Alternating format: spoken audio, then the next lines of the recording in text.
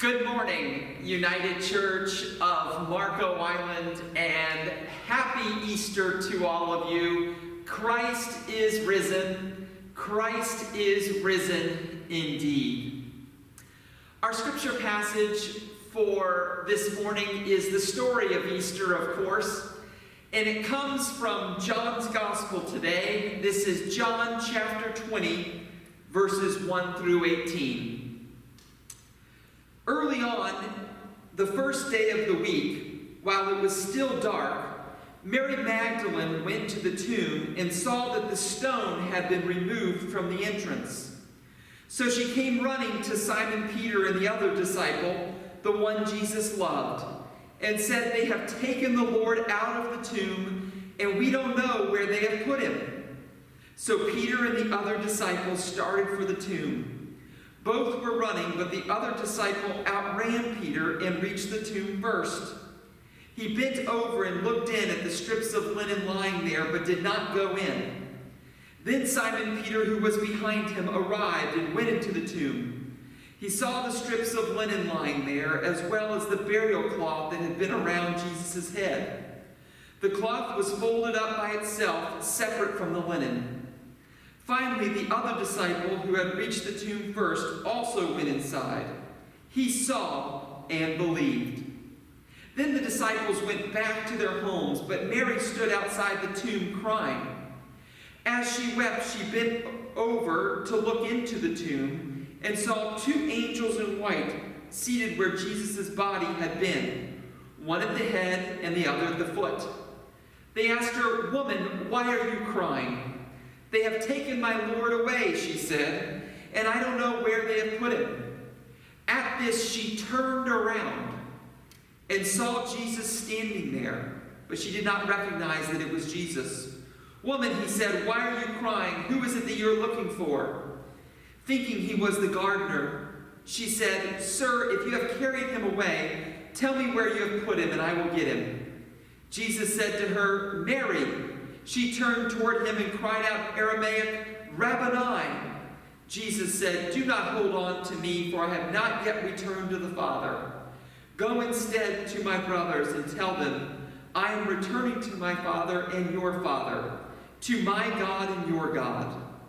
Mary Magdalene went to the disciples with the news, "I have seen the Lord," and she told them that he had said these things to her. This is the word of God for us, the people of God. Thanks be to God.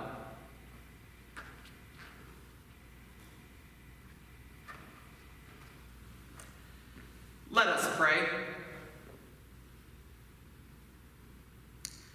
Wise and loving God, may the words of my mouth and the meditations of all our hearts this Easter morning be acceptable to you, today and always. Amen. Some days ago, I found myself in need of fresh air. At home during this stay-at-home order, one of the ways I have kept myself sane is by going outside for a walk with my family just about every day. And when I was out for my walk, I bumped into a neighbor, and she had been socially distancing herself from friends and from family for the better part of 4.5 weeks. And I asked her, "How are you doing?" And she described her emotional state using this word. She said, "Well, I feel empty." She shared with me that she had felt alone and that there was this void in her heart that was not quite full. And she simply began to repeat that phrase in our conversation over and over again. "I feel empty, empty, just empty." Well, in recent days, I've been chewing on that word, empty. And I would hesitate to ever psychologize the Easter story. But my sense is that when we enter the Easter story in John's Gospel, if there was ever a word that I would use to describe Mary Magdalene as she walked to the empty tomb, it would be just that, empty. Scripture doesn't tell us exactly why Mary was out in the middle of the night. She was probably out in the middle of the night near Jesus' grave because she was doing what we do when we have lost loved ones. She was out looking for comfort. She was out having a moment trying to find peace. And my sense is that she was up late in the middle of the night, perhaps worried. I see a version of Mary here in John chapter 20 with dark circles underneath her eyes. I see Mary in a moment of despair. I see Mary hurting because of her loss of Jesus and of his gruesome death on the previous Friday. I see Mary here in this text hurting. I see Mary alone. I see Mary experiencing a great deal of heartache. I see Mary in this text empty, very, very empty. And you and I, this particular season, we get her emptiness, do we not?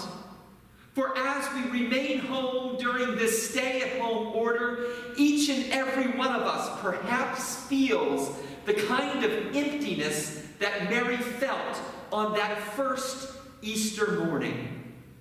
For part of what has been interesting about this virus-stricken Easter in 2020 has been the extraordinary emptiness that we all feel. For on this Easter Sunday, April 12th, 2020, we are none other than empty. Our public spaces are empty. Our office buildings are empty. Our retail stores are empty. Disney World is empty. Our bank accounts are empty. The grandstands at Augusta National Golf Club are empty. Our schools are empty. And yes, today, even our church is empty.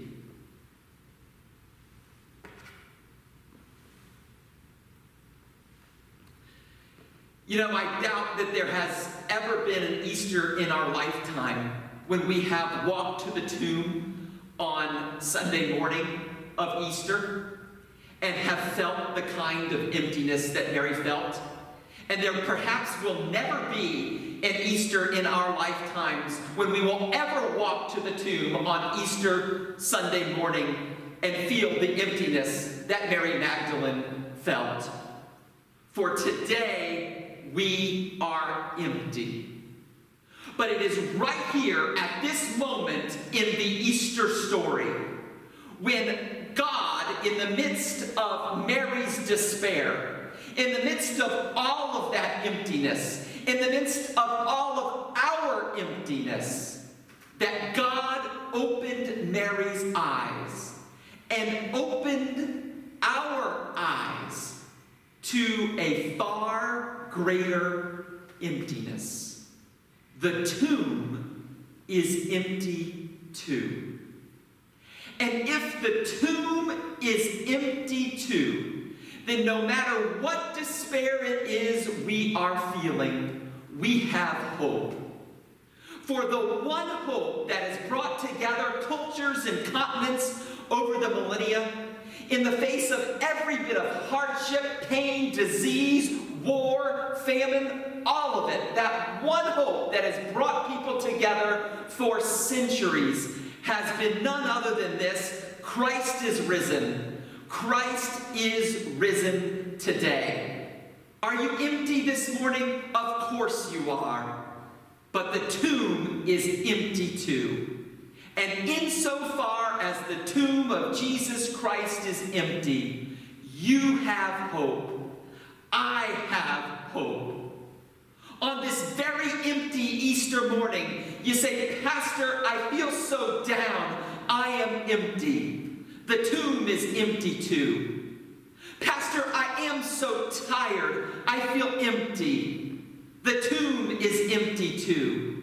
Pastor, I am so worried about what the future of our world looks like. I feel so empty this Easter. The tomb is empty too. Pastor, I grieve on this Easter Sunday morning the loss of someone I love, or the loss that our nation and our world is experiencing because of the virus. I feel so empty. The tomb is empty too. Pastor, this is so strange on Easter Sunday morning. I feel so alone. I am so empty. Well, the tomb is empty too.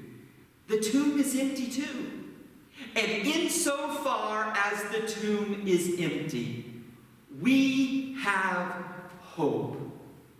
And the kind of hope that God shares back with Mary Magdalene in this text, and that God shares with all of us in this text, isn't just some general kind of hope on Easter, the hope of better weather or the hope of a flower.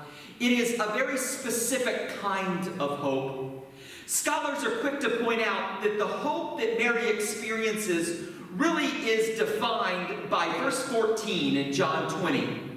For when Mary realizes that the tomb is empty, one of the first things Mary does in John 20, verse 14, is she turns around. In other words, she turns her attention from that which was old, from that which used to be in the tomb, from that which was the past, to that which was ahead of her. And she begins to start identifying Jesus only when she looks where for Jesus? When she looks out ahead for Jesus.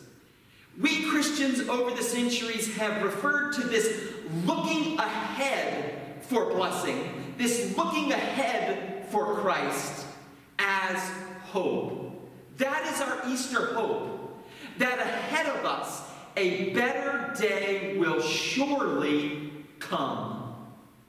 One of the ways I often like to illustrate this hope is an illustration that I heard some years ago from the chaplain at a Baptist hospital in San Antonio, Texas. He was sharing with a group his life story and his testimony, and he began to start talking about how early in his walk of Christian faith, he would always pray that God would come to him and would unload in his front yard the Brinks truck of all of God's blessings all at once. And as he prayed and waited for this to happen, he found himself not having a very good attitude and not being a very nice person. And then he began to realize over time and with faith that God's brink truck of blessings wasn't just going to come all to him at one time, but rather it had always been out ahead of him, unloading a blessing at every single turn. And as he kept living out his faith and walking that journey, he realized that some of God's blessed blessings were in that truck out ahead of him. That's hope. To know that the truck of God's blessings isn't stuck, but it is out ahead of us, ensuring that a better day will come. And one by one, we will collect those blessings. Yes, we may feel empty now, but the tomb is empty too. You know, one of the peculiar temptations that we all feel on this empty Easter Sunday is to say to ourselves, you know, the best of what has happened in our lives and through the power of God has come and gone. You know, I remember when America was great before this virus, but now after this virus, well, you know, the best has kind of come and gone. Or we say things like, you know, I remember when my social life was what it was, when there were sports, when everything was going on, and that was the past, and the best was then, but it will never be the same. Nothing ever good will really ever happen again. Or we say, you know, the economy was just so good back in February, it was the best, everything was really good, and in the future, you know, who knows what will happen, but it'll never be like that. Or we even say about the church, the church, I remember what it was like in February. It was packed, and now there's no people in it this very day. And, I remember that was the pinnacle, that was the peak, that was the best. And the future, well, I don't really know what's going to happen with that, but surely the best is just kind of come and gone. From time to time, we all have that ho-hum attitude. And I have that attitude from time to time, too. And when I do, I remind myself of a story that I often like to tell. It's the story of Branch Rickey, and for those of you who don't know that name, Branch Rickey was a famous Major League Baseball executive, a general manager for the Brooklyn Dodgers. And he was largely credited for helping Major League Baseball break the color barrier in the signing of the star baseball player Jackie Robinson back many, many years ago. And at the end of Branch Rickey's career as a general manager for the Dodgers franchise, a reporter asked him at the age of 90, Branch, what has been the greatest thrill in your life? And Rickey shared back with the reporter, my greatest thrill in life, well, it hasn't happened yet. 90 years old. But believe that the best was yet to come. Are you empty today? Surely you are. But the tomb is empty too. And insofar as the tomb is empty too, there has got to be something better that is coming my way and coming your way. And you say, well, Pastor, that's true, at least to some extent while we're here on earth. I imagine things are going to get better after this virus. But what about that thing called death that is coming to each one of us? Is something going to come even more or better after that? And that is a serious question, and a question that often remains on many of our hearts. And I was reminded of that question just a couple of nights ago when I was watching some footage on television of a family who had been devastated by the loss of a loved one when their loved one had passed away of the virus in New Jersey. And they were interviewing a spouse as well as children. And the woman on the screen just simply said, I cannot even imagine or put into words the hollow feeling I have right now. And then she said the word my neighbor said, and the word that Mary Magdalene had been living. She said, I feel so empty. And in that moment, I just wanted to get off my couch and share back with her, the tomb is empty too. The tomb is empty too. And if the tomb is empty too, we have hope, yes, for life here on earth, but even beyond death in heaven. That's the hope of Easter. The turning ahead, the looking beyond to the better day that is coming on earth, yes, but also in heaven. Some 150 years ago now, the great Danish philosopher and theologian Søren Kierkegaard told a story about the hope of God that exists out ahead of us. It was a simple story, a parable about a young child who grew up on a farm. And the child had never seen the circus before. And this boy was so excited because the circus was said to be coming to town. And so he asked his parents, could I have a little bit of money to go see the circus? And his parents gave him some money, and he went off into town to be able to watch the circus for the first time. Well, in those days, the circus didn't just advertise itself like it does up in Hertz Arena, and you come at a certain time. The circus would build enthusiasm for itself and advertise itself by doing a little parade into town, by giving people a glimpse or a preview of what was to come.